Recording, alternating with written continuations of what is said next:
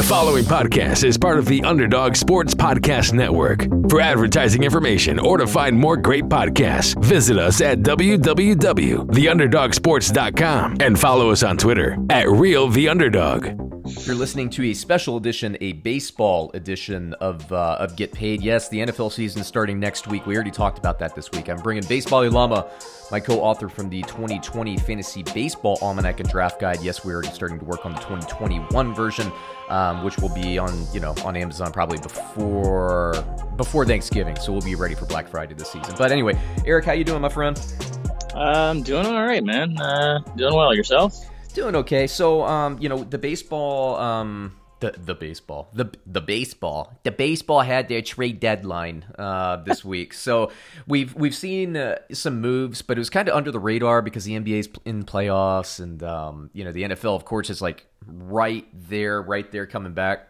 So what I wanted to do, kind of like we did last year after the Astros acquired Greinke and we were kind of going through our predictions, I wanted to get your opinion on the trade deadline and see if there were winners and losers in terms of this year's competitiveness. And before we get going there, I know there are a lot of teams that were, like for instance, Bauer in Cincinnati was kind of a trade chip, but people were worried about this season, the pandemic, the salary. So it's kind of a weird year, especially for a rental financially. So I know a lot of teams were gun shy, but there was one team that definitely was not, and I know you're high on them. So why don't we just start with them, and you can just go ahead because you know the one I'm talking about. Oh, yeah. I think you're going right into Atlanta, and yeah, I'm not going to say they were losers at the deadline. I will go with more of the I like to go with success and failure, and Atlanta just absolutely failed in what they were trying to do. Now, that's not to say that they weren't actively trying to make an addition, and that other teams simply were just asking ridiculous prices that they shouldn't have paid. That said, when you're literally at this point walking with two starters of any value, and one of them has two starts under his belt entirely in his career, it's tough to not make an addition outside of, plucking somebody who really, wasn't doing much even in Baltimore. So they don't have a lot of weaknesses. The offense looks really good. The bullpen is outstanding, and that rotation is horrifying beyond Fried and Anderson. So should they have made an addition? Absolutely. Could they have? Probably. It's just a matter of what it would have cost. And there weren't a lot of sellers, which hindered things as well. I still think there probably was something out there. But I get the sense that the Braves GM is handcuffed in some way, or either that or he's just become completely gun shy and is unwilling to trade any top prospects. Yeah. Yeah, and it's just a weird year, and with the expanded playoffs and all that, and you know how it is. We can't really say October, right? October, November, but playoffs, you need the rotation. So it's going to be interesting to see. I mean, I still like the teams with kind of heavier rotations and better bullpens. Since we talked the last time, the Chicago Cubs, I believe the last time we checked in, were like, they had the best record in baseball. They've come back to the pack a little bit. I saw the Dodgers traded Stripling it was the Blue Jays, right, that he ended up on? Yes. And the Blue Jays made a couple of moves. Why don't you talk about them quickly? Yeah, they, I don't think, they made some decent moves. I like the Jonathan VR ad there, because even when Bichette comes back, they can move Kevin Biggio to center field or to the outfield and keep VR in the lineup. So I think they've got a really good lineup. And with the way that the Yankees are struggling right now, they've got a chance to make up some ground there. I like their chances to sneak into the playoffs, but it could be anything right now. I don't know that their moves as far as pitching, like Stripling is good, but in that division, I think he's going to have some harder times. Yeah. So, I don't think it moved the needle for their rotation in a huge way. I think they still can get in. It's just a matter of, are they going to run into a buzzsaw if they have to play Tampa or, try to fight, if you're based on offense and you have to face Cleveland in the first round, you're kind of in trouble, just because they can neutralize the offense and you don't have the pitching to neutralize theirs. At least beyond Ryu, really. They're not going to be bad, but I would have loved to see what they could do if they had picked up another frontline guy, someone like a Lynn or, obviously Clevenger. Everyone's, wanted Clevenger to get traded for. Did somebody say playoffs? NBA and NHL are in full swing, and our partners at BetOnline have you covered. Get in on all the action, including a new NBA playoff bracket contest that gives you more chances to win. Major League Baseball continues to push through the summer, and there's no shortage of ways to get in on the action, as BetOnline has hundreds of odds, futures, and props for you to bet on. Take advantage of every sport, and remember, our casino never closes. It's always there for you to check out and enjoy. Head to the website today and sign up to receive your free welcome bonus on your first deposit. BetOnline, your online sportsbook experts. All right, so with respect to the MLB, we're at a point now, again, since our last check-in, we're at a point now where the kind of the cream is rising to the top here. You got you talk about the Yankees are struggling, the Jays are coming up on them, but, the White Sox are, as good as kind of we said the last time, the Twins and the Indians, who I liked, but, them losing Clevenger worries me because I thought that they were built well. Now he's gone, and we'll talk about where he went in a second. You got Oakland and Houston, kind of separating from that division there. And, of course, there's going to be additional wild cards on top of the top two. The NL East, it's still a little bit of a crapshoot for that second team. Atlanta looks pretty secure to get in the playoffs, but as you're very familiar with being a Braves fan, it's probably going to be one of those early exits this year from what you're saying. And I don't have any way to disagree. Central's a little bit of a mess behind the Cubs, but I've always kind of expected the Cardinals to come back, and they're kind of inching their way back. And then you got the Dodgers and Padres, which we were talking about before. Talk to me a little bit about what the Padres did this offseason. Basically the antithesis of the Atlanta Braves from what we were talking about. Yeah, and the Braves, man, you're killing me. I go into the playoffs with them with the, I think we've said this before, right, what I call the Jim Blossoms theory. If you don't expect too much, you won't be let down. So that's just the way I go with them. As for San Diego, I have not liked a trade deadline like haul for a team this much in years. What they did was absolutely brilliant, and they did not give up the farm. Not even close. They landed Clevenger, who's an ace. You couple him with Dinelson Lamet and Chris Paddock, and if they decide to bring Mackenzie Gore up, they're going to be a force in the playoffs. That offense looks outstanding, and they just really filled their biggest need, which was offensively anyway, catcher. And they brought in Nola, who is a really good hitter, and he's a good catcher as well. And he offers them some options at DH as well, because he can play around the place. He can play all over the field. I think he play first base. And a little bit of outfield as well, I believe. So they made some huge adds. They filled every need they have, and they didn't have to go out there and spend, they didn't have to trade Mackenzie Gore. They didn't have to trade any of their big guys. So it was impressive, to say the least, for them. What's Clevenger's contract status? Is he a free agent after the year, or is he there for a while? He's got 2 more years, I believe, after this season. That's nice. So that's why I think everyone was like, oh, go get Clevenger. And I agree completely. Every team should have been in on him and been willing to make a serious offer. Cleveland, to me, always seems to go for the quantity over quality trades. And San Diego had quantity of quality. So, their lower tier prospects were still better than a lot of other teams, mid-tier guys or even high-tier guys.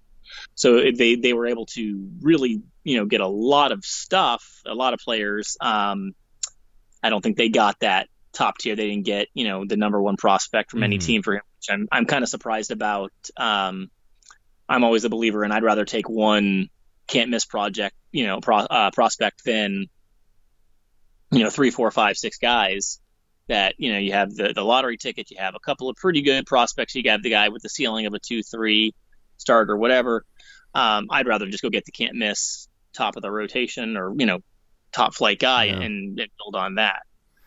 Given, I think, you could argue either way. And I thinking about things like the NFL draft, for example, part of the reason the Ravens and, the Patriots have been so successful over the last 20 years is they've gone to the quantity over quality. And what I mean by that is they stack picks in the middle rounds. And so I can see the